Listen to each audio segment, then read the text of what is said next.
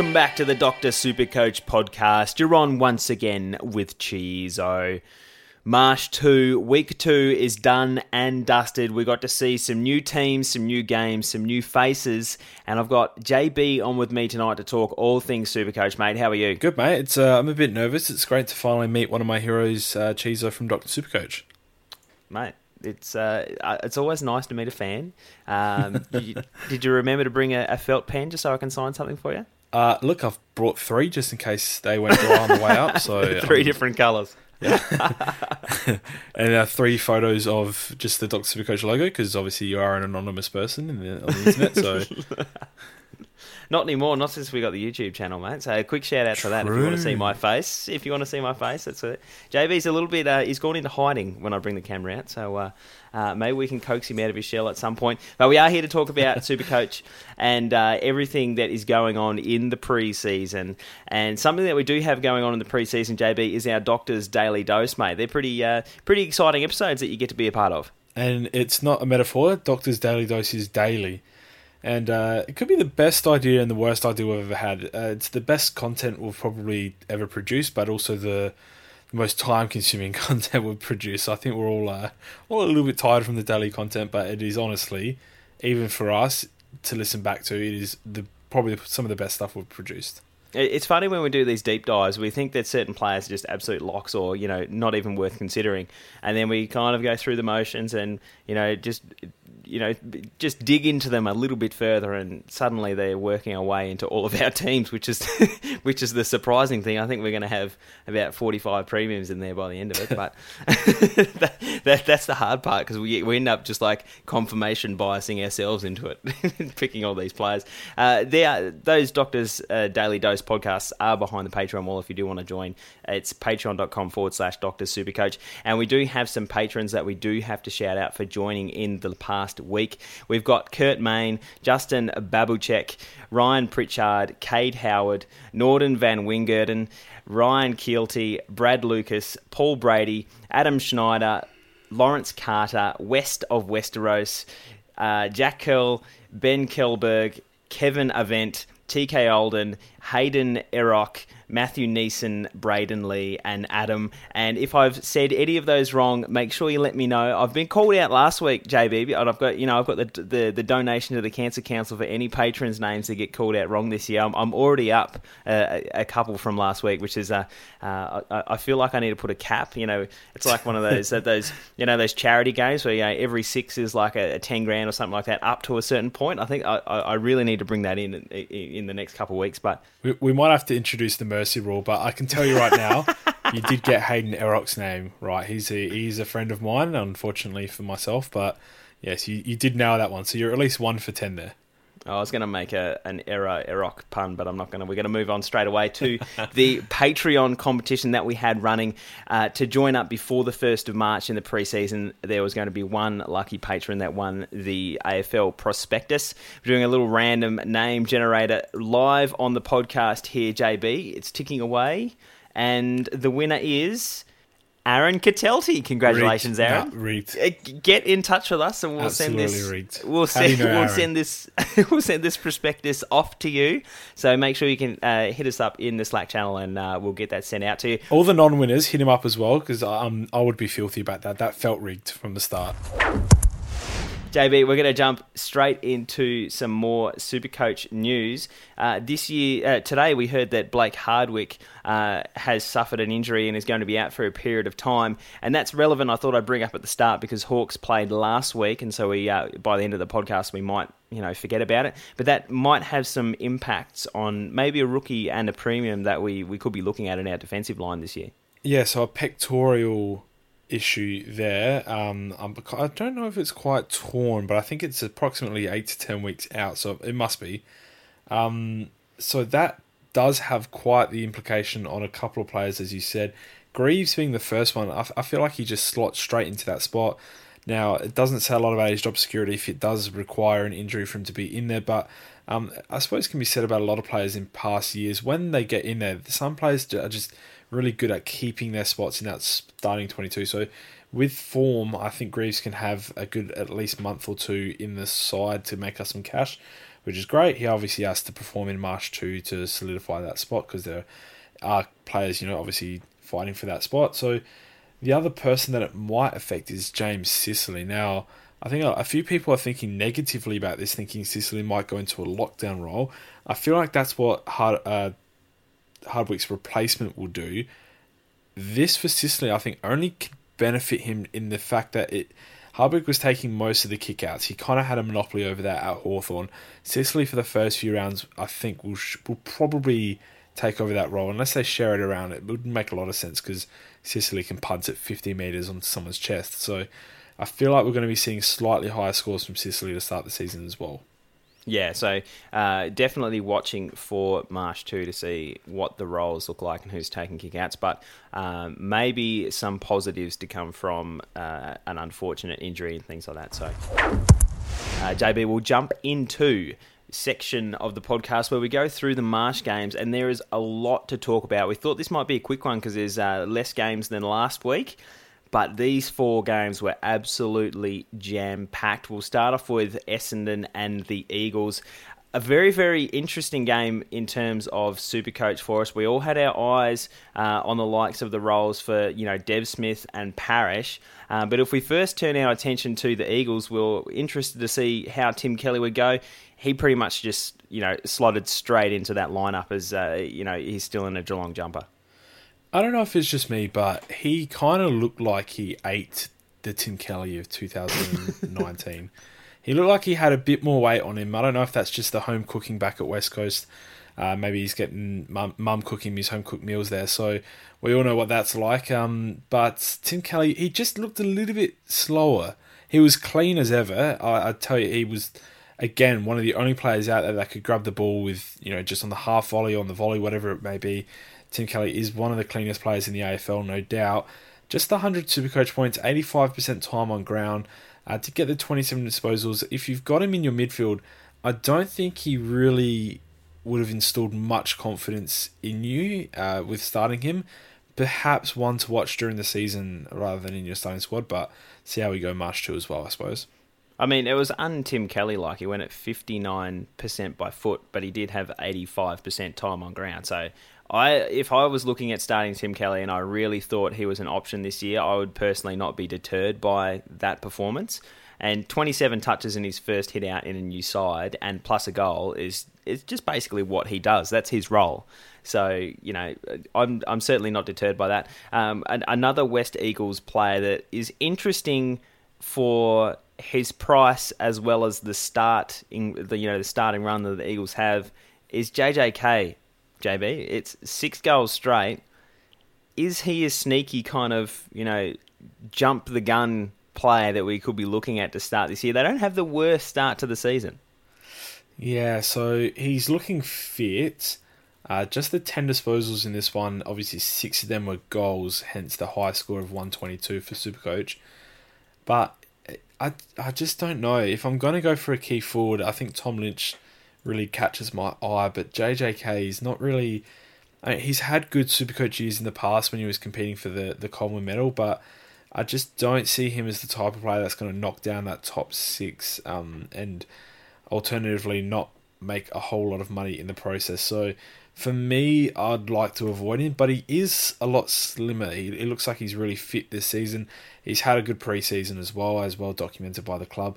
He's one to watch, but I just think it'd be too risky to start in your forward line, especially with how many mid-prices we have in there at the moment. And a lot of us, this is not a shot at pistol, but our sides are becoming mid-price madness when we're seeing a lot of these guys that we were considering or just keeping an eye on. Suddenly we're now just stuffing them into our sides and our structures just all over the place as scaffolding with, no foundation. So it's interesting to talk about, and he has the potential to have games like this where he just puts up ridiculous numbers, and that price is a little bit tempting. Kind of the same reason why there are a lot of coaches looking at a Tom Lynch in that respect as well. So I thought it was interesting to bring up. We will talk about some of the midfielders for Essendon now, JB.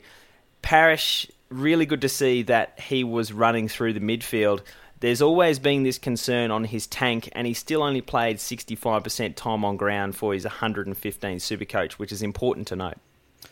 Yeah, so I don't know how much the time on ground was affected by the thunderstorm in this game, because they did go off for a while. I think the Fan Footy website kept on tracking the time on grounds as they were still on there. So maybe someone like Parrish's is a bit low. Maybe it was closer to 70-75%. I have to get that fact checked, but I swear I read something about that during the week. So that's, I mean, not to deter anyone from starting him off of the base of this game, because 115 off even 70-75% time on ground is still excellent, but it's probably, if it's closer to the 70-75, that's really what he averages anyway. So it's not like it was like crazy low and he still had a huge score regardless. But him playing midfield and scoring this and being forward eligible, he just throws his name into the mix of all those players that we're looking at, like Petrarca, Jordan Dawson is selectable as a forward, Jack Stevens is still yet to play, Dev Smith. We've got so many of these types of players. Parish, I think, is well in the mix to be a real option there. Yeah, and like if we're looking at the centre bounce attendances, he was the third highest Essendon midfielder behind Dylan Shield with 22, Zach Merritt with 21. Parish had 17, so he definitely had that midfield role, and he has the pedigree of being a midfielder from his junior years. The two things that hold back his scoring, which is no surprise to anyone, is that he's been constantly, building a tank. He's never had that really elite tank that can, a Sam Walsh, for example, that could play 95% game time if he was forced to. And also his disposal efficiency. He went sub 50% in disposal efficiency at 48. And it kind of just aligns with the player that he is. He's always been a low efficiency player. So I think that kind of caps his ceiling in Supercoach for that reason. As a forward, I think that he's definitely an option to keep an eye out for, but I wouldn't be expecting him to be going 110 plus that I've seen some people touting. I think our expectations need to be lowered a little bit in terms of Darcy Parish, and we don't know if he's going to keep that role in the season proper. So definitely one to watch. Keep on the watch list, but I wouldn't be putting in there just yet. Devon Smith is another one that we do have to talk about. JB saved face in the second half. In the first half, I think in the first 10 minutes, I'd taken him out of my side, and he just snuck his way back in there with his third and fourth quarter, where he spent some more time around the ball. But it's just not. It doesn't give us much confidence that he's had this amazing preseason. He's ready to get back into the AFL lifestyle and play 22 games. He's had such a big preseason. He spends the first two quarters basically sitting forward doing nothing. It's like he played two different games of footy here. So the whole first half was up forward, and then the whole second half was around the midfield. So it's confusing because just play him in one spot and see if he can dominate the game for you. But maybe it was, he's had a long time out of the game now, approaching 12 months between AFL games. Maybe he was eased into it in the first half as a forward and then sent into the midfield after he worked up a bit of touch around the footy. I'm not exactly sure what it was, but he has become more intriguing to me. So the fact that he still scored 87 whilst playing a whole first half up forward, he's still got his tackles with 6. It sort of just says to me that if he does end up playing more midfield than what he did in this game, he really can go around that 90-95 average. And that at that price point is amazing. That's exactly what you want from him. So March 2, I'll be watching a lot closer than I did on this one. And I'm with you. He was out of my team in the first half, and now he's back in it after a couple of days of thinking about it. Yeah, well, I tell you this. We don't have Heppel there. He'll come back early on in the season. We had Dylan Shield with 22 centre bounces, Zach Merritt with 21, Darcy Parish with 17, Andrew McGrath with 15. I think they're probably all ahead of Devon Smith in terms of midfield pedigree. And so it's kind of that I'm taking more of a negative light from it in the fact that he only went into the midfield when Zach Merritt came off for a rest towards the end of the year. He was substituted in rather than being the starting midfielder, and I'm scared. JB, I feel like I'm going to pick him and he's going to go mid-80s. And I'm going to be really disappointed with the selection. On top of that, he did have 6 centre-bounce attendances on top of that, where he started on the wing, which was also pleasing. So he had 15 for the game where he was up around the ball, which is intriguing, but certainly not, showering with confidence in any respect. He also went at a low disposal efficiency as well, which hurt his score. But he's still sitting there in my side just for the moment. I just need to see another game just to get that little bit more confidence, JB.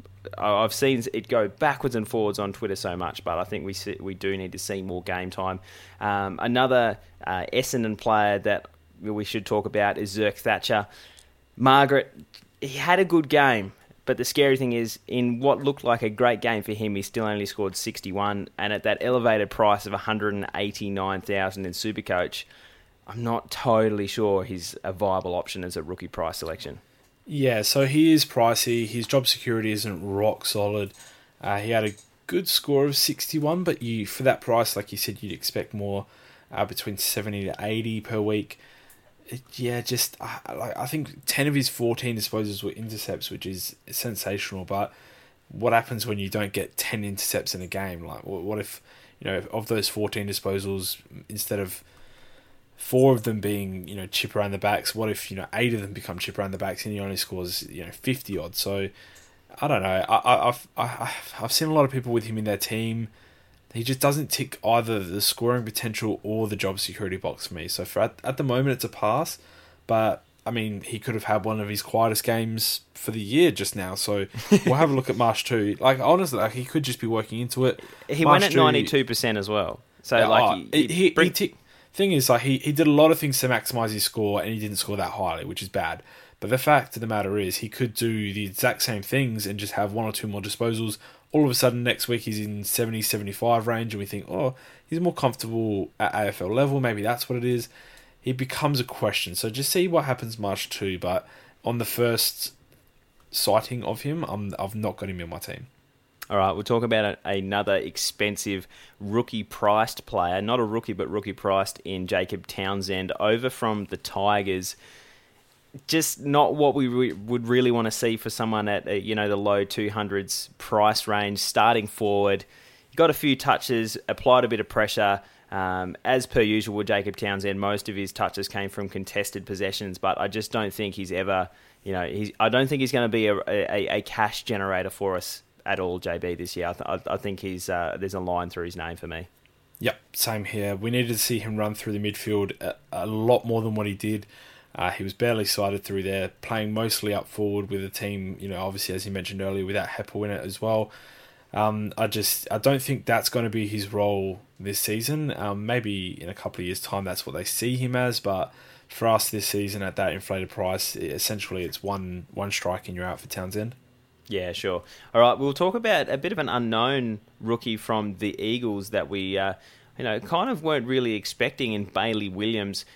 Magically somehow got defender ruck eligibility through a little bit of a mix-up, JB, which is absolutely sensational. Like, I wish more of these kind of DPP mixed up happened more often. Suddenly they come out and go, actually, Danger was supposed to be a DPP. Hold on, we'll give you 4 DPP with Danger. That'd be great. Rucking for West Coast, he's just behind a few of their big talls that I find it difficult to see him, getting into their side, particularly as playing that tall forward ruck role. I think it's going to be hard to force his way into the Eagles side.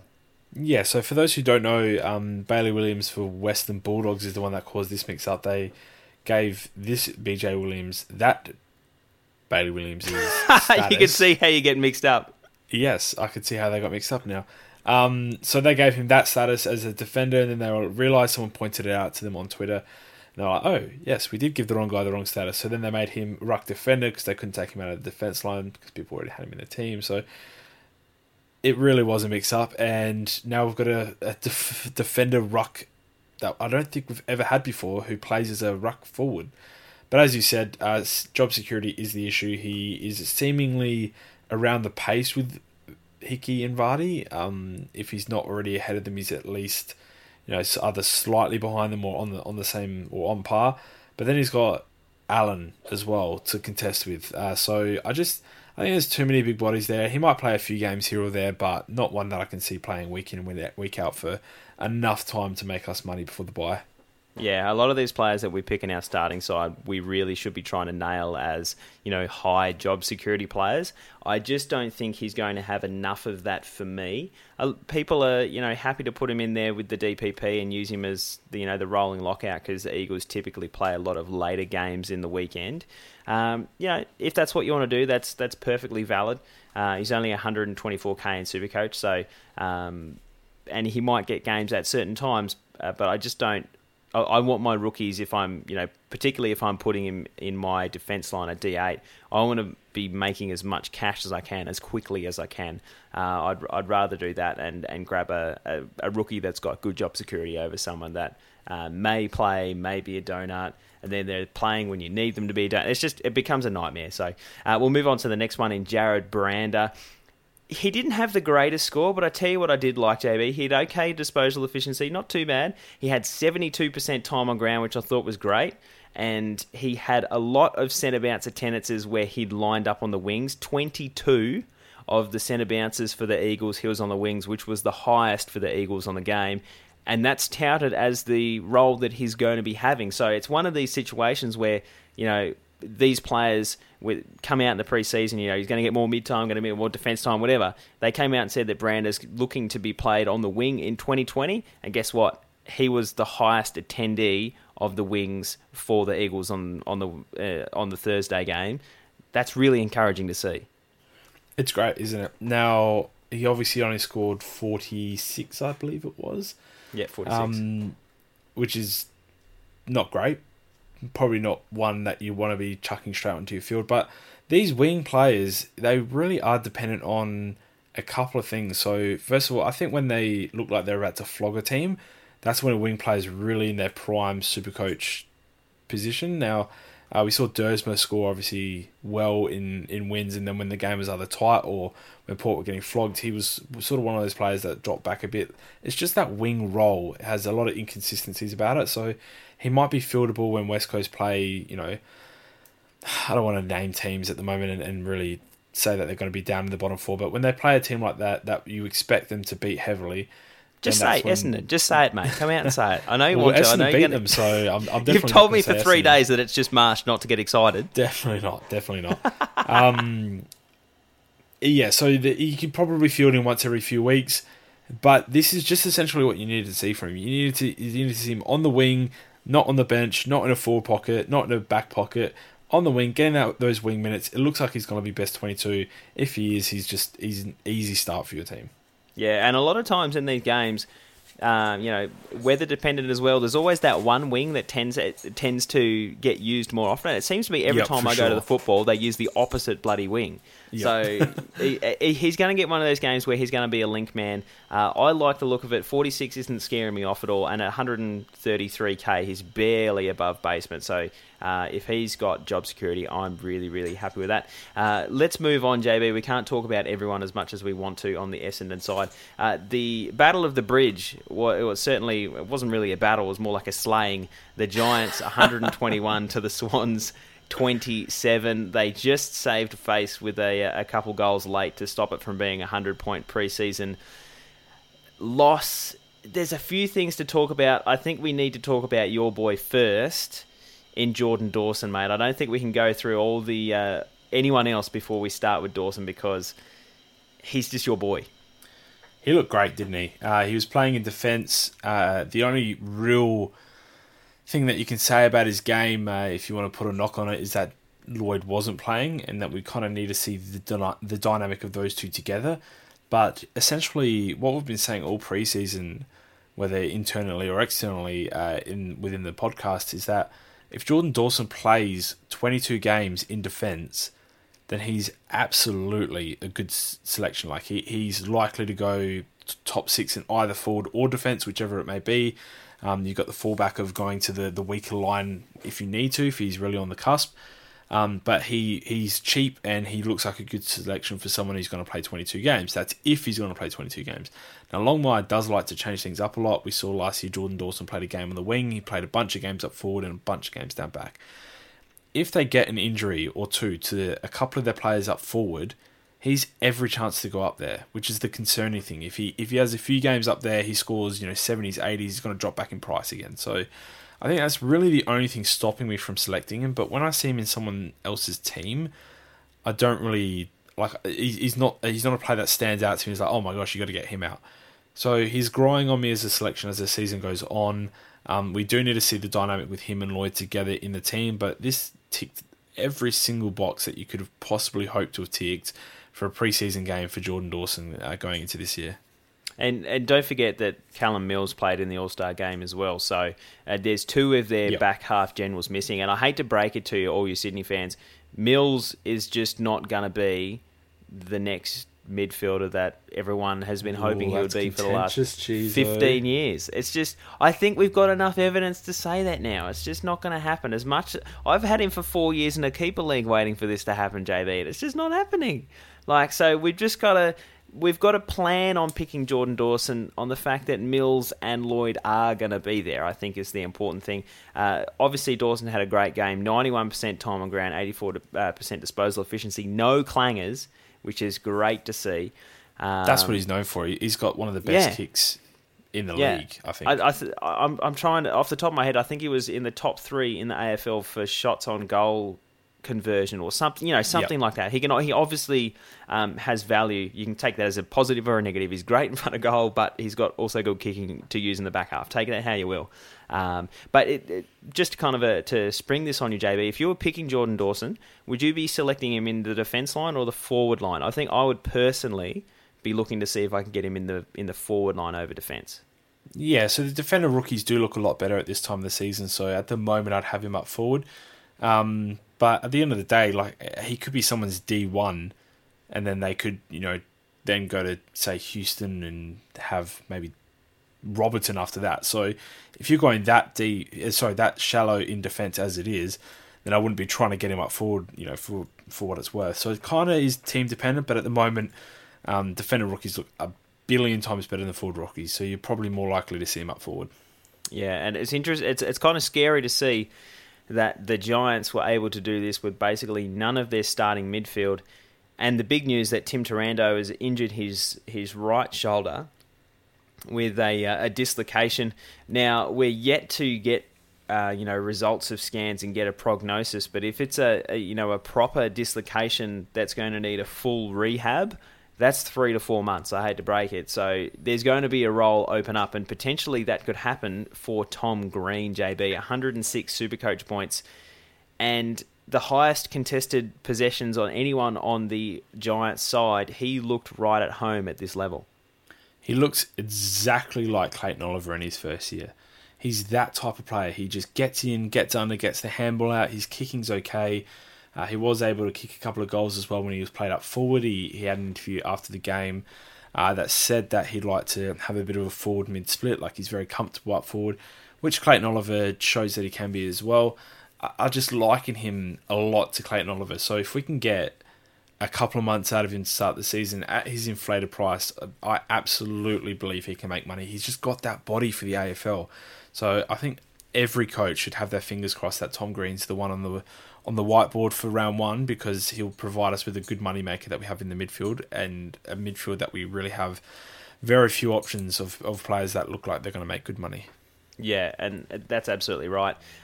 We should also talk about some of the young guns that have had a few years in the system in Haitley and Hopper. They basically ran the midfield during this game, and it's just, particularly Hopper, that, we saw his potential a few years ago when he scored a ton on his first game against Gold Coast and had 30 touches. We know the pedigree is there. We know he's a contested inside midfielder, and he got that chance when Ward was gone last year. But it looks like he may be going to the next level again, and he's going to get another chance with Tim Taranto injuring himself there. So there's a few predicting him to break out this year and be another 3-figure scorer. So that's another interesting one to watch. But the one that I was a little bit disappointed in the return that they got from Jai Caldwell, because I was watching the game and I thought Caldwell was having a really good impact, really zippy around the packs, did a good few side steps, played 60% time on ground, only put on a 42, and he's one that even last year we expected him to get get some game time, elevated at 190k. What are your thoughts on Jai Caldwell? It was a bit weird, isn't it? Because a lot of people talk him up on the inner sanctums of footy fans or footy people within the club. So Jai Caldwell is one of those players that you kind of expect to play, and just the game sort of comes naturally to them. So Supercoach and this guy should really go hand in hand, because gathering the ball, using it well, getting on the scoreboard, he does those things really well as it is. Just the 11 disposals in his 60% time on ground. Did kick a goal, which kind of rescued his score a little bit. But as you said, he was kind of just underwhelming. If he does this again in March 2, he could find himself below the likes of Green, below the likes of Haitley, below the likes of a few players that are really, really vying for that Taranto replacement spot. So I don't think he did his chances any favours, and it kind of is good for us super coaches, because like we said earlier, 30k cheaper is the man, Tom Green. So that's who I think we should be rooting to get the position. But Caldwell, yeah, it's just a bit of a weird one, Chizo. Yeah, interesting. At that score, he probably doesn't really justify his elevated price. But someone that may be justifying the elevated price is Lachie Ash for the Giants, JB. Broke 88. I was going to say he broke the 90 barrier, but not quite. 72% time on ground, 94% disposal efficiency. He's had the 19 touches and, basically had the game that we really wanted to see, that, he might have a role going forward into 2020. It's hard to break into a side that's literally just made the grand final, but they've got big raps on this high draft pick. I think he went at number 3 or thereabouts. But he uses the ball well. I just really like the look of his game. When you have that eye test when you're just watching a player, you just think, I think he's going to get games, and I think that's the same with Lachie Ash. I think he's going to be playing early and being one that we can put in our back line. Absolutely passed the eye test. Playing off halfback, got 19 disposals, 94% efficiency. We heard about Zach Williams having a little bit of Achilles tendonitis, which is a very, very risky injury to sort of rush back from. So he might even be in doubt for round 1. If Ash can lock down a spot in the side, he's another player that we can tick as one of those money makers. The only annoying thing is all these rookies are coming from GWS, a historically annoying team with rookies. So if we decide to start trusting them again this year, it's most likely we get burnt. But we could be having some of the better rookies come from this team, and it's scary. It's honestly one of the scariest things about this season. Yeah, and particularly in defence rookies, if we look at Nick Shipley right down the list there, he's perennially been absolutely killing the knee full over the last few years. I think he averages mid-20 disposals playing as a wing in the knee full, and he just can't get games in GWS. He's going to have to go somewhere to get games, because he's supremely talented, uses the ball really well. Only 130, bargain basement price, and he can't get a game for GWS. So you're absolutely right in that we do have to be conscious of, how many of these rookies, be cognizant of how many we're picking from GWS. Tom Green is the one that's putting his hand up for me. If we jump over to the Swans, looking at another elevated price rookie, it's kind of the opposite to what we got from Tom Green, JB, in Dylan Stephens. We're expecting this big things from a 190k rookie, and while he got 73% time on ground and, used the ball reasonably well, just in an absolute smashing against the Giants, he couldn't get his hands on the ball and went with a sub 40.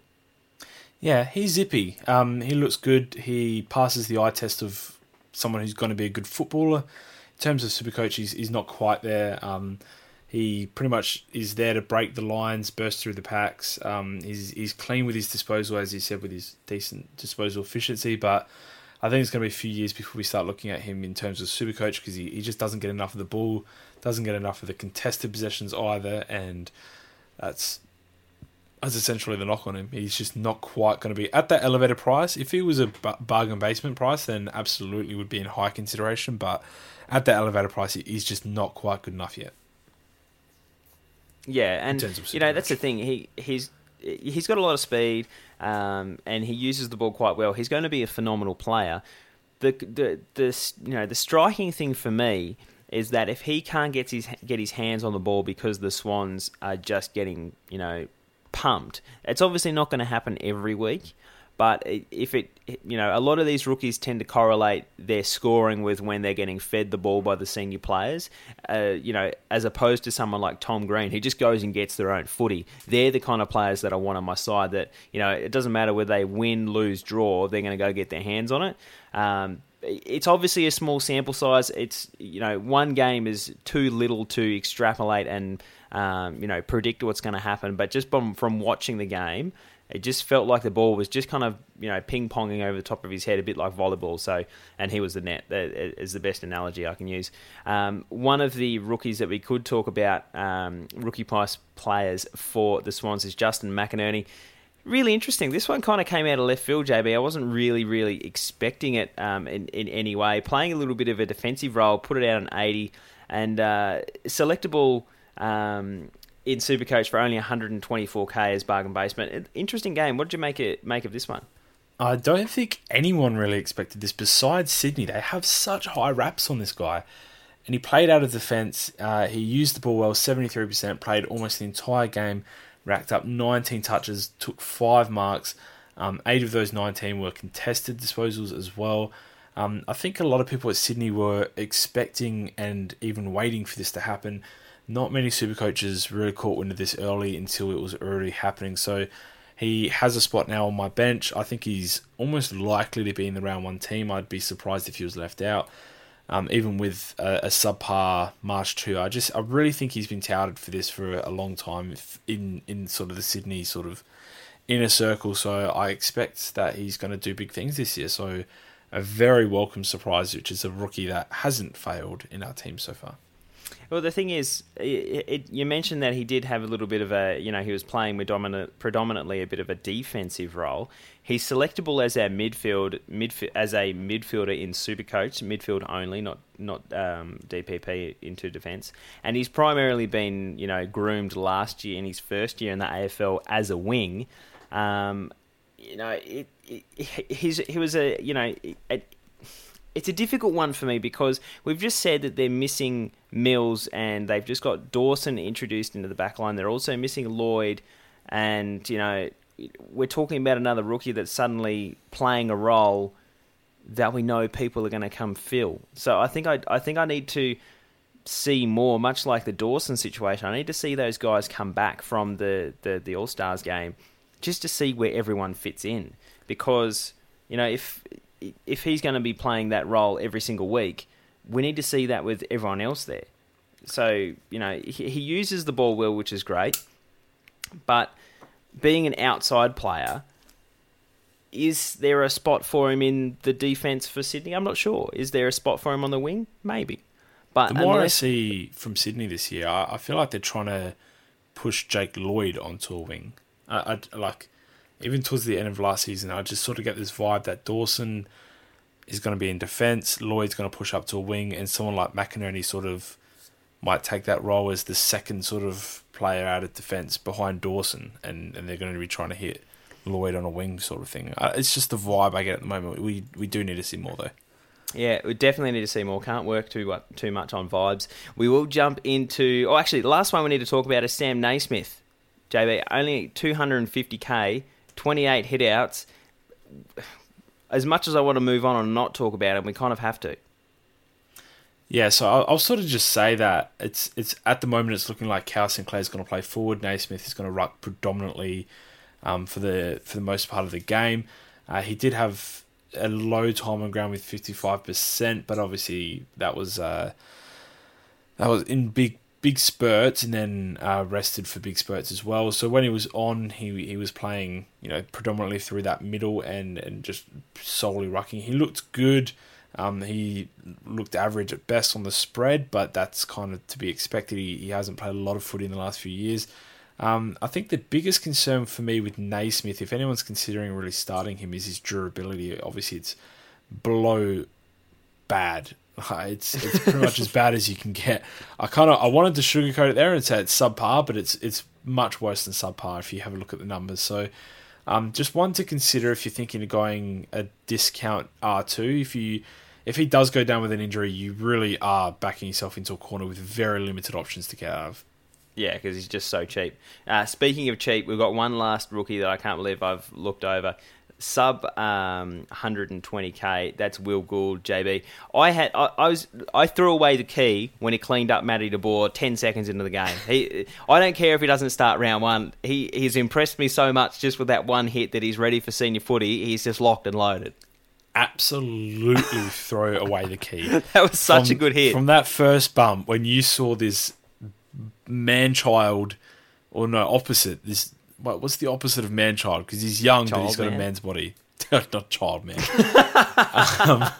When you saw him just run through someone who's not a tank, but he's a physical player, Matty De Boer, that's how he obviously makes a living in the AFL, you just knew. You knew he's AFL ready. You knew he's happy to throw his weight around. He's just absolutely locked into all of our sides. He should have 100% ownership. Yeah, and that's another defender that's coming into that Swans back line. I'm getting even more curious about McInerney, but we do have to move on. Dockers and the Blues, Fremantle. I guess both teams looked reasonably okay during this game, but I think the consistency of the Dockers over the length of the game was probably what got it done. It was really, really good to see a lot of their young kids standing up. A lot of the guys that had really good games were of the younger age group, which I think Freo probably haven't had for a while. We're talking about the likes of Chera, Brayshaw, Blakely was good, Bewley was good. A lot of these guys that will go into depth in a little bit, kind of they really seem to have stepped up. Which was really, really interesting to see. The one that you want to talk about, I can see you chomping at the bit there, JB, is Blake Acres, 111 Supercoach. He was just absolutely everywhere. Someone that I myself own in a keeper league, Cheezo. If you are interested, send through your offer. It will take a lot. He looked awesome. He played on the wing, which is where St Kilda played him sparingly. But anytime he was there, he really just dominated. They just had so many players for that role, and he sort of got pushed forward a lot more than what he should have because he's not a forward. I think Fremantle recognised that, bought low on a player who has previously dominated large stretches of football between games and weeks even, and played him in his rightful position. So now he's got this forward status, which he shouldn't have because he shouldn't be playing there anyway. He's likely going to play on a wing because that's what he did all this game and has dominated doing in the past. He had 31 disposals at a very poor efficiency, which probably won't change. He's not an efficient player. That's not his go-to. That's not his calling card. But he finds the ball. He tackles. He only had 2 in this game, but he will have more during the season. 10 contested disposals, 6 clearances. He is an absolute beast, and priced where he is in the position that he is in, he is another one like Parrish, as we said earlier, like Petrarca, like Greenwood, like a lot of other players who's throwing his hat in the ring, and he's almost one of my favourites for that position. Now, I think the thing with Acres is the downside is quite low. He could average 80 or 85 and no one would really blink an eye. The upside isn't amazing. I can't see him averaging 100 plus. I think that would be a big stretch. So it sort of leaves him in the middle somewhere. So he's one that you can sort of start without and then trade into, but it wouldn't surprise me if he worked his way towards the top 6 forwards by the end of the season. Yeah, I think that's a fair assessment. You mentioned that he spent most of the time on the wings. He only had 4 centre bounce attendances, but he had 13 centre bounces where he did line up on the wing, only under Bewley, who had 14. Another, elevated price forward option in Bewley, 14 centre bounces where he's on the wing. So they're the 2 wings that we've been told Freo are going to be running this year. So it's interesting that the stats sort of back that up. And definitely a really good game by Aish. I know a lot of people that are really big on him. Someone that I know a lot of people are also big on in Slack particularly is Chera. He looks like he's gone to the next level as well. I think previously we haven't really known where Freo, we're going to use him long term. He spent time up forward. He spent time running on a wing. He spent, I think it was like a third or 40% of his time in the defence. we got to see him around the ball a lot more this game. He had 8 centre bounce attendances, which was lower on the list for Freo, but he did really good things when he was in there. And he also lined up on the wing for 7 of those centre bounces. So 15 of the centre bounces, he was around the ball. And he did some really, really nice things. And at his price, if he's going to be a breakout at 340k, he's an interesting selection. I would be a little bit hesitant to jump on the Chera train just for the fact that, he's at that awkward price where you have to nail it. When we're looking at, his same price as a Devon Smith or slightly more expensive, we've got that previous history with Devon Smith that we can rely on and kind of, build our confidence. We don't really have that with Adam Chera. We know he's got the pedigree being a pick 5 previously, but we're really sticking our neck out picking someone like this. You've got to be absolutely supremely confident that his role is solid, that he's going to be around the ball, and that he's going to beat all of these, the Robertsons and the Dudays that are, 100 or 50 to 100k cheaper that you can get in his place that are, he's going to outscore them comfortably enough. So just one to think about, I think there, JB. What are your thoughts? Yeah, so you summarised it pretty well. He's at that awkward price where I think a lot of smart super coaches who, and I don't say that sarcastically, they are good players and they recognise this talent and a player that could go through the midfield for majority of the game and average really well, but they're sort of a year or two too early on it, and I can see Chera doing that in the future. I actually really, really rate him as a potential midfielder, but he's still going to get a lot of he's still going to get a lot of defender minutes in a team that is likely to digress this season. With Ryan already in that defense, with Fife and Mundy to come back into that midfield, I just don't think the stars are aligning for him this season. But he's one for the future for sure, and I think he's in a couple of years' time going to be 450k after averaging 85, and we're going to be looking hard at him as a defender transitioning into a full-time midfielder. So we can definitely look forward to that. I just don't think he's a 2020 pick. Okay, what are your thoughts? I know I've already mentioned him, Brett Bewley. They've said that he's going to be designated a wing this year. Spending a lot of time there, only 250k, a score of 93. My only concern is that he used the ball quite well, and he's got, I feel like his score was bumped up on the day. He only had 19 touches and nearly cracked the ton. I think that's hard to maintain going forward. We need to see, a bit more, possessions on a regular basis, more disposals to kind of give us any hope that he's going to be a really high average. Yeah, and we're talking about a Fremantle 47-point win. I can't see it happening too often during the season. He really was. I'm not going to say a downhill skier, but he was one of those players early on and one of those players, late on that took advantage and really played well against a Carlton side that, as you said at the start, was kind of inconsistent during the game. They had good patches and really bad patches. So Bewley at 250k, I think he can have the money, can make the money. He's got the potential. But remember, in 7 games last year, he only averaged around 50. That's why he's priced at 250k. It's not that he didn't grace the field at all. It's that he did and didn't quite take advantage. Now, obviously, he was predominantly forward during those games, but I just don't know how the split's going to work. Is he going to have a wing to himself every game for 4 quarters? Like, a scorer in the 90s, it seems like a little bit of a reach to me. Now, he's only 250k, so it is kind of low risk, and if we see Devon Smith in a really bad role and Bewley emulates this in March too, then 80k difference, then that's a lot of money that you can really do some good stuff with. But for me at the moment, I'd rather have either a rookie or a potential premium like Devon Smith in my side, not the middleman in Bewley. But I can see why people are getting their hopes up over him. Yeah, it's just he's the same kind of price as what we see with, like, say, Dylan Robertson in the mid 200s. The thing with selecting these players is you need to be really confident they're going to go 80 plus. You need to be super confident that that's going to happen or that they have the potential. So looking at a Robertson or a Duday, they've both done it before, so it would be unlikely that they would suddenly tank and have a sub 70s average and just destroy that pick. With the likes of Bewley, he could totally break out having a full-time role on the wing. He absolutely could do that now that they've lost some of their runners on the outside. The problem is we just haven't seen it, and so we need to see more of it. We need to see it in Game 2. Another player that we do want to see more in Game 2 is Caleb Serong. 60 Supercoach, 56 time on ground, percent time on ground. I actually really, really liked his game, JB. I've seen some feedback that, he's cross him off the list, he was no good. I actually thought he was great. And he was second on the list for contested possessions for the Dockers. He was in there getting the ball and shoveling it out. I thought he did some really, really good things. He only had 14 touches. But I think, he may be able to justify his elevated price if he's there for round one, just by the kind of nature of the game he plays in going and get it himself. Yeah, so he was good without being amazing, in my opinion, and he definitely wasn't bad.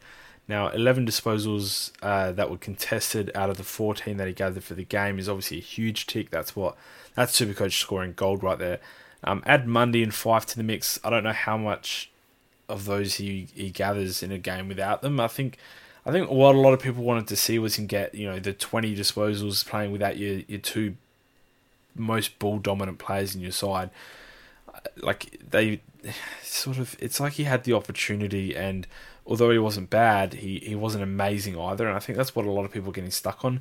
He also hasn't been guaranteed a position for round one, and that sounds weird to say because obviously no one's guaranteed a position. Everyone's got to fight for their spot, especially rookies. But it was made a specific note of that Sarong in the preseason would be fighting, and that's the quote. He'd be fighting hard for a spot in round one, so probably unlikely to be in their best 22 early.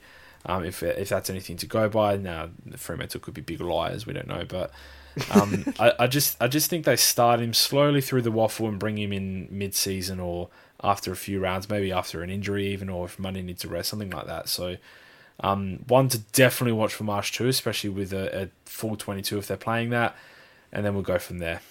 Yeah, definitely. And but the thing to know, the thing that I really like about it, he's a high contested possession ratio, even in his junior years. He's a very, very good clearance player. First game out in the Fremantle colours, he's had the second most clearances for the game with 5 for the Dockers. And he's a high pressure player. He's only had 2 tackles on the day, but he's consistently in the highest of pressure points for the junior ages. So if he gets a game, there's a reason that he was a high draft pick. So just keep that in mind. And all of those attributes lead towards Supercoach scoring. So I really like a look at that. We'll jump over onto the Blues, JB. There's one player that I want to talk about start off just because I've picked up him in a keeper league. It's Sam Walsh, JB. He looks like a 5th-year player. You've just got to say it. He looks ahead of his time. It's becoming a genuine question as to how many years we're going to wait before he's a lock in our sides again, like he was last year. He scored 100, no crips in the side. He just dominated. He had 28 disposals. He was absolutely everywhere. 82% time on ground, which is probably a little less than what we'd expect from him. He's a bit of a beast, as you alluded to earlier when you were talking about his tank. He even had 4 clangers in a free kick again. So he's just going to be so good. He's not one that we can select this year, but if you're doing a draft or a keeper league draft, and or mostly just a keeper league draft, I don't know how high I'd take him in a normal draft, but he just has to be one of your highest selections. He's got so much talent and so much promise. It was interesting. He was a wing last year, and he split the game between inside and wing. So he's had a bunch of centre bounce attendances, both on the inside of the circle and starting on the outside on the wing. So he had 9 and 7 in that order. So I think that's more of what we might see from him in 2020. I don't think he's going to become a centre bounce midfielder for at least another season. I think the Blues still have a few bodies that they can put in there, but I think he's going to increase that time. I think he's going to start on a wing, and as games progress, he'll spend a little bit more time in there, and that's what we can expect from him. But geez, he's going to be a good player, mate. Another great player to see back in the limelight was Sam Docherty, JB. We've seen everyone, he's one of those polarising figures. There's no one with middle ground, JB. You either really liked what you saw or you really didn't like what you saw. Which side of the fence are you standing on? Contentiously, I'm starting on the didn't like. Didn't like? Explain. Yes. So I feel like we're about to have a really big argument here, Chizo. So we are. Prepare yourself. 19 disposals, tick. He's been out of the game a long time, sure. 7 marks, great. 2 tackles, awesome. 5 contested possessions, 3 clangers, whatever. 57% disposal efficiency, don't care. He's been out of the game for a long time. He could have 5% disposal efficiency as long as he's getting through the game. 80% time on ground, huge tick. Every single one of those stats is a huge tick, and I loved that from him.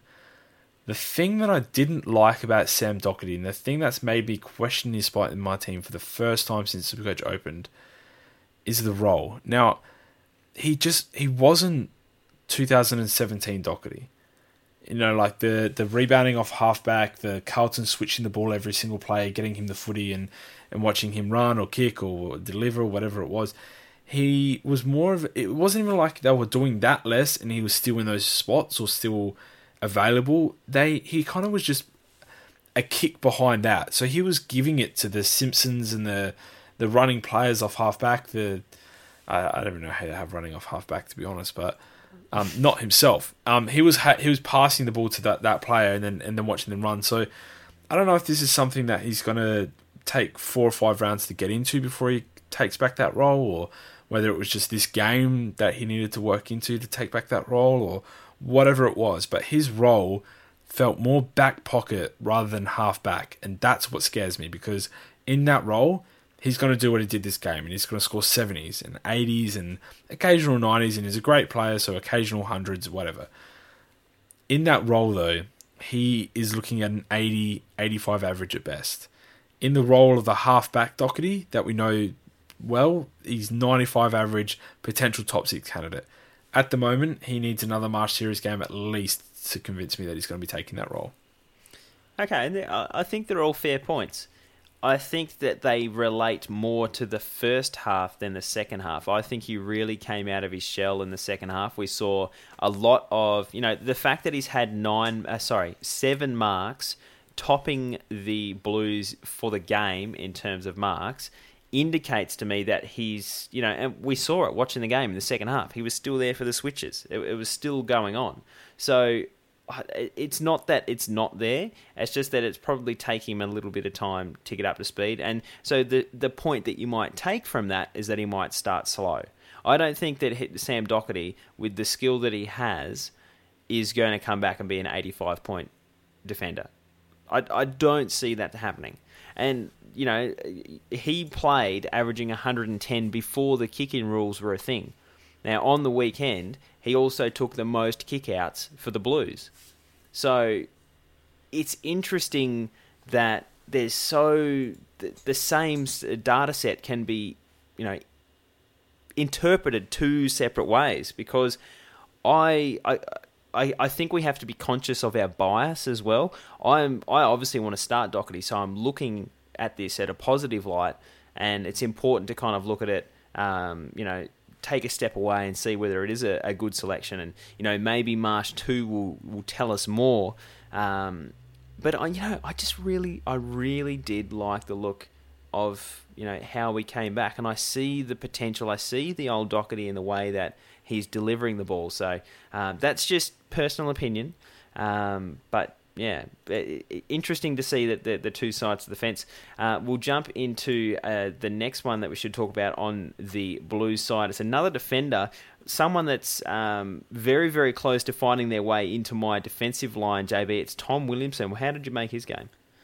Yeah, so just a quick chat on this one. He had 12 disposals, rotating around the defence. Didn't have an exact role that he was taking, but I think he's not exactly a third man up. He's probably more so taking a man and sort of running with him for the entire game. But he's the type of player, and if you ask any Carlton fan, despite me not hearing about this guy for years while he was injured, ask him about him now, and they'll tell you that he was one of their biggest missing pieces to drastic improvement over the last couple of years. Just with his back injury, played barely any footy at all, hence his price. But he's rated really highly amongst fans, and it's crazy to hear. So that has given me enough enthusiasm to whack him into my team.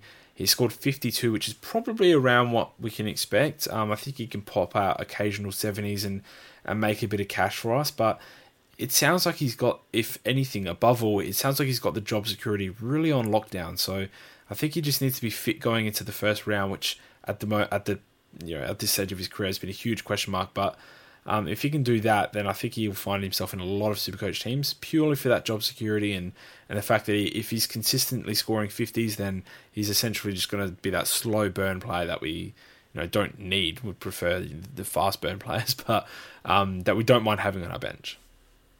Yeah, it's interesting that you say he's got that job security lockdown, because all he does is play lockdown. He does a little bit of intercepting and stuff like that, but there's not many parts of his game that are high scoring, in that he's not a supremely gifted interceptor and a lot of the defensive traits that are going to help him pump out 80s, the odd 90 on a basis that are going to help generate cash. If you're picking Tom Williamson, in my eyes, you're picking him as a bench option because he's going to be playing. He's kind of like the Ben King of the defense, in that you don't really want to have him on field at any point in time because he's just going to score you, a 50s and things like that.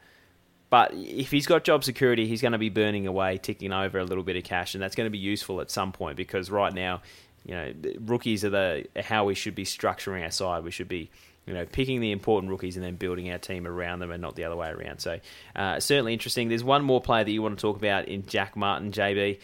Only the half of the game. Blame me. They just blame me completely. He's the one guy that you want to talk about. Only played the first half as they put him on ice.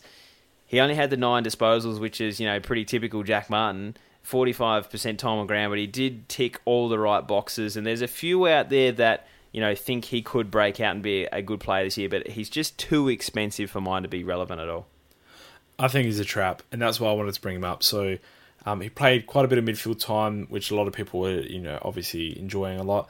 Scored 75 Supercoach points, which is a huge tick, especially in a half of footy. That's crazy.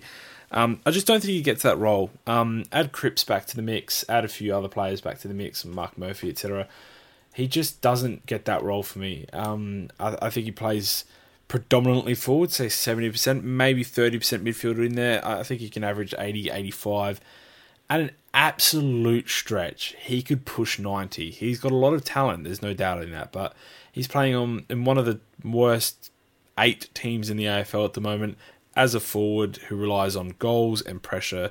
I know he's going to get the pressure. I don't know if he's going to get as many goals as what we'd like, and just don't think he can average enough. But I've seen a lot of people get excited over this performance, and I just want to temper people's expectations, because I don't think he's exactly locked and loaded at the moment. Yeah, a lot of people are getting ahead of themselves. Telling me that he's playing midfield, he only had 3 centre bounce attendances, which is just not enough to suggest that he's going to be a full-time mid in my eyes. We'll jump into the last game of the round. It was the Tigers and the Magpies. Pistol was still off celebrating. I had to try and bring him back down to earth, telling me it was only March 1, but he keeps saying something about beating the Premiers or whatever. But one of the players that really has sparked our interest is Darcy Cameron, JB. It was an interesting pickup in the off-season for me, in that they have Cox and they have Grundy. How are they going to use him? But he played predominantly wherever the ball was. He ran around as the designated ruckman, kicked a couple snags as well, 127 Supercoach. It's no longer a situation of do we handcuff him with Grundy at R3. He might even be a rookie selection that we can play on our field in the forward line. Yeah, so I think obviously in terms of scoring potential and potential on-field option, we need to see him with Grundy, which I think we will in March 2. The main question is he ahead of Mason Cox? I personally think he should be. I think he's a better ruckman, and I think he's, as absolutely worst case, as good a forward as Mason Cox is. He should be. But whether Collingwood will make him earn that via the VFL, whether they'll start him there, whatever they do, it's not a guarantee that he plays round 1. So although he's had a great game, and he probably should be in all our sides at the moment, he's still a sceptical selection for round 1. So we've got to keep that in mind. Besides that, he couldn't have ticked any more boxes this game. I think R3 at the moment is where a lot of people should be putting him. Provides a bit of cover in case Gawn potentially goes down with an injury. I know a lot of people are talking about that with his preseason not being squeaky clean. So essentially all this has done is he's locked in the fact that we do need to have someone around 120k on our bench in the ruck. It's not a 102k ruck sort of year. Worst case scenario is in our forward line. If you've got someone like Cherry in your ruck R3, I think we've got a lot of good options this year. But he's definitely one of the absolute best ones, and he will play football this year. There's no way that Cox plays 22 games this year. Absolutely no way. In fact, he probably shouldn't even play 5 this year. So all on the Darcy Cameron train. Well, it's interesting that you mentioned that you think he should be at R3. Is that you suggesting that we shouldn't have our floating loophole in the ruck line? Because obviously the Collingwood tend to play earlier on in the... they have the big Gloucester games. They have the Friday nights. They have the Saturday nights. Is that meaning you're maybe thinking that maybe M11's going to be our ruck loophole? Our captaincy loophole this year. Yeah, potentially. It's tough because usually our rookies are our best producers of the coin, and at the moment it's looking. I couldn't have said that weirder, could I? It's looking dodgy in that line. So even players like McHenry, who were looking really good early, has a bit of an injury cloud now. He might still get up for round 1, which would be great, but I think it's really tough, and we really need to make money this year. I think there's a very real scenario in which we go in with no loophole to start the season, and we just try to nail our captains early, because at the moment, I don't know about you, Chizo, but I'm finding it extremely difficult to nail down 6 or 7 players that'll make me enough cash within the first month to start doing my upgrades. So hopefully that becomes clearer during the March series and a few more players emerge. But some of these players, like even the McInerney for Sydney, you brought up so many good points about why he might not play. But he's one of my better midfield options at the moment. It's crazy.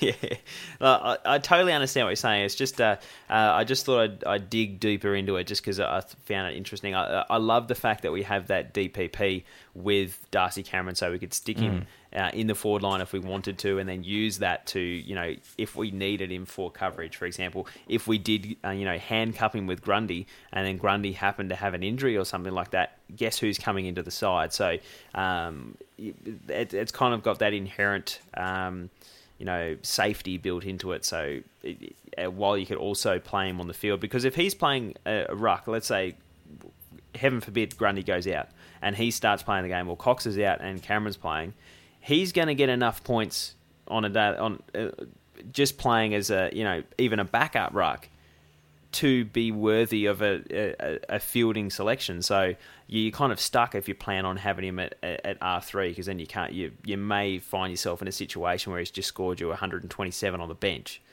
So it's just thought it was super interesting to talk about. The next player that we should touch on is a bit of a unique midfield option that now probably has to be taken out of your side in Adam Treloar. Had a little bit of a hamstring tightness. I don't think it's been reported yet if it's a proper tear, JB, but perhaps you can correct me on that if it has come out.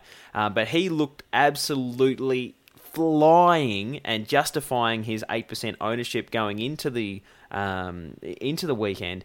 But then that tightness in the hamstring about halfway through the last quarter, I think there was about 12 minutes remaining, and I don't think I can take someone into the season this close. It's less than 3 weeks away until their first game.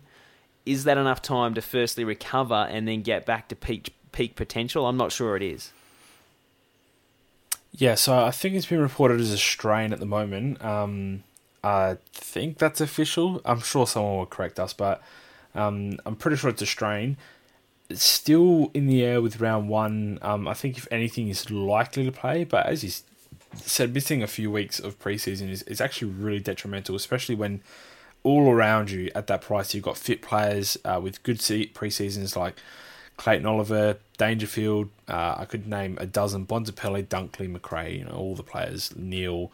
That are essentially fighting for that one spot in your team. I think it's easy to just take him out, trade for him during the season if you really do want him in your side. He'll still be a point of difference then as well. So, I think that's quite safe.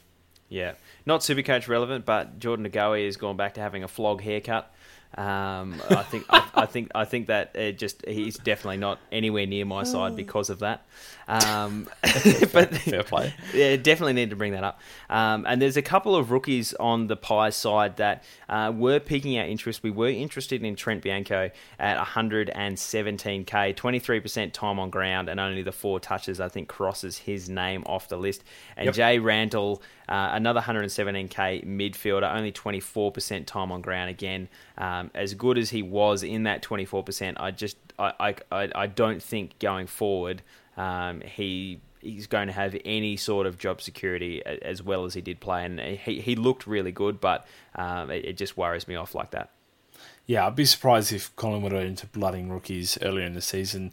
They don't have a lot of injury concern, despite what we just spoke about with Adam Treloar, but he's still a good chance to get up for round 1. So I think they're two players that'll be maybe first or second cab off the rank if there are injuries, but we're looking mid to late season before we see those guys.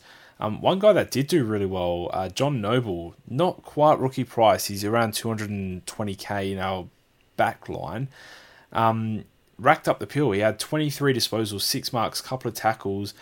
He only got 79 Supercoach, not due to poor efficiency, but more so just due to he only 3 the nature of his disposals. Yeah, only 3 of his 23 disposals were contested. So, I think he's a small option if we really do start running out of defender options. It does look like our strongest line. His job security, I don't think will ever be rock solid, but one to at least consider and watch during March 2, because I think he's got that spot on lockdown for now. Yeah, sure. We'll jump over to the Tigers, and it's another defender. In Jaden Short, I do want to talk about only 350k. He had a small, breakout only a few seasons ago where he was taking the kickouts and being that general across half back. It's interesting that he played pretty much that same role, obviously not playing with Hooley, who took over the kickouts and things like that last year. Just something to stay conscious of, because he's another cheap defender that has the scoring potential if he has the right role. So definitely one to just keep an eye on. But it was really the Pickett show. All eyes were on Pickett in that respect. I think what we've seen with this game, and backed up, by his history before he made it to the AFL, is he's going to be, a low to mid-teens disposal getter that uses the ball quite well and does some really nice things. But I think we need to temper our expectations on what Pickett can average this year.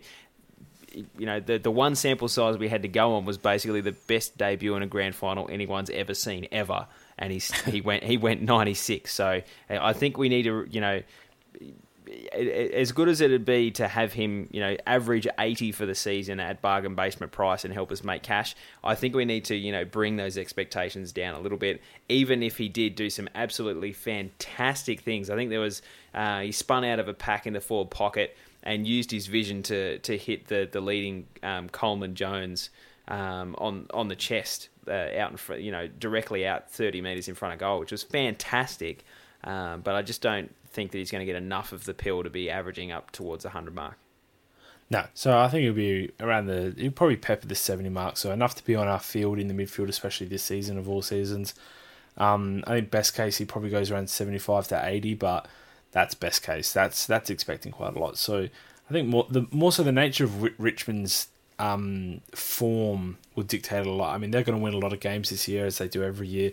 They got pumped by 40 in this one, and he didn't have a lot of help in that midfield. So when they get it all together, if he's their 4th best midfielder in at any time, then I just think that's when he's really going to shine, and he's really going to be like an unsung type of player for the whole season. So around 70, I think, is probably a good expectation. Yeah. Riley Collier-Dawkins was another one that I had big expectations on, JB. Only the 55% time on ground, only the 30 in Supercoach. I really was hoping to see more because he's developing really, really well in the VFL. But again, as we said with the GWS game, it's going to be really hard to break into a premiership team or a grand final team. He does all the right things, but I think the percentage time on ground indicates to me that maybe he's not in their thoughts for round 1. Nah, I don't think he is. I think we will see him this season. which is good for a potential downgrade option. But I don't think he's in their round one plans. Happy to just watch him continue to grow in the VFL, and hopefully we can trade down to him during the season. All right. Are there any other players that you want to talk about that I haven't touched on so far on the podcast?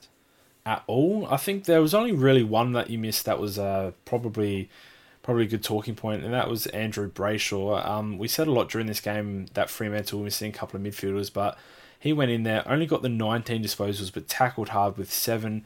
9 of his disposals were contested. Only 60% game time for his 94 Supercoach points. So I think he's definitely one to watch in March 2 with a full midfield. If he can emulate that sort of performance in 80% time on ground and still score around 94. I know I'm adding time on ground but keeping his score the same, but that's what Fife effect kind of does to you. Then I think he's... I'm not big on him, but I think a lot of people will love to see that sort of output from him, and it'll be enough to sort of get him into their teams, which I can't really argue against with any sort of logic, because he's looked good all pre-season, and that would be 2 out of 2 good Marsh Series appearances. And he's a fitness beast as well. I think he broke the record or something for the beep test or whatever they do, the yo-yo test now. So I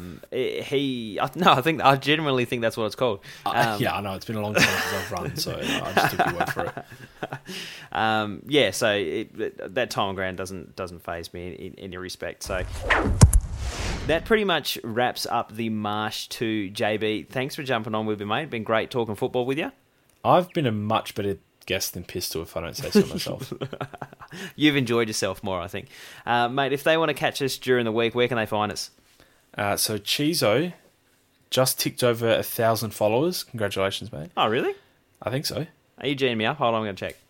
I swear, I thought during the week you had 999, and then I just assumed that surely some sucker is falling for it. Good stuff. There you go. I've got more of a stronghold. I don't have a great Twitter game though. Let's be honest. I mean, it's not perfect, but it's also not the worst that I've seen on there. I'm looking at you, Pistol. So, at Chizo_DRSC is your handle. Mine is at JB_DRSC. Pistol's at Pistol_DRSC. We're far more active on the actual Dr. Supercoach one, which is at Dr_SC. So you can find us all over them. Please leave a message on our Facebook post as to what you liked or didn't like about the podcast. Bit of a longer format this time. We didn't think there'd be a lot to talk about, but we can thank Fremantle for the 30-minute chat that they pretty much had all to themselves. So if you do like the longer format, let us know.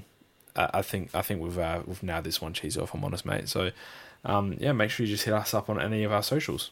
Yeah, sounds good, mate. And if you do like this shorter form podcast, you can find them in Patreon with the Doctor's Daily Dose. We've got those coming out right up until round 1.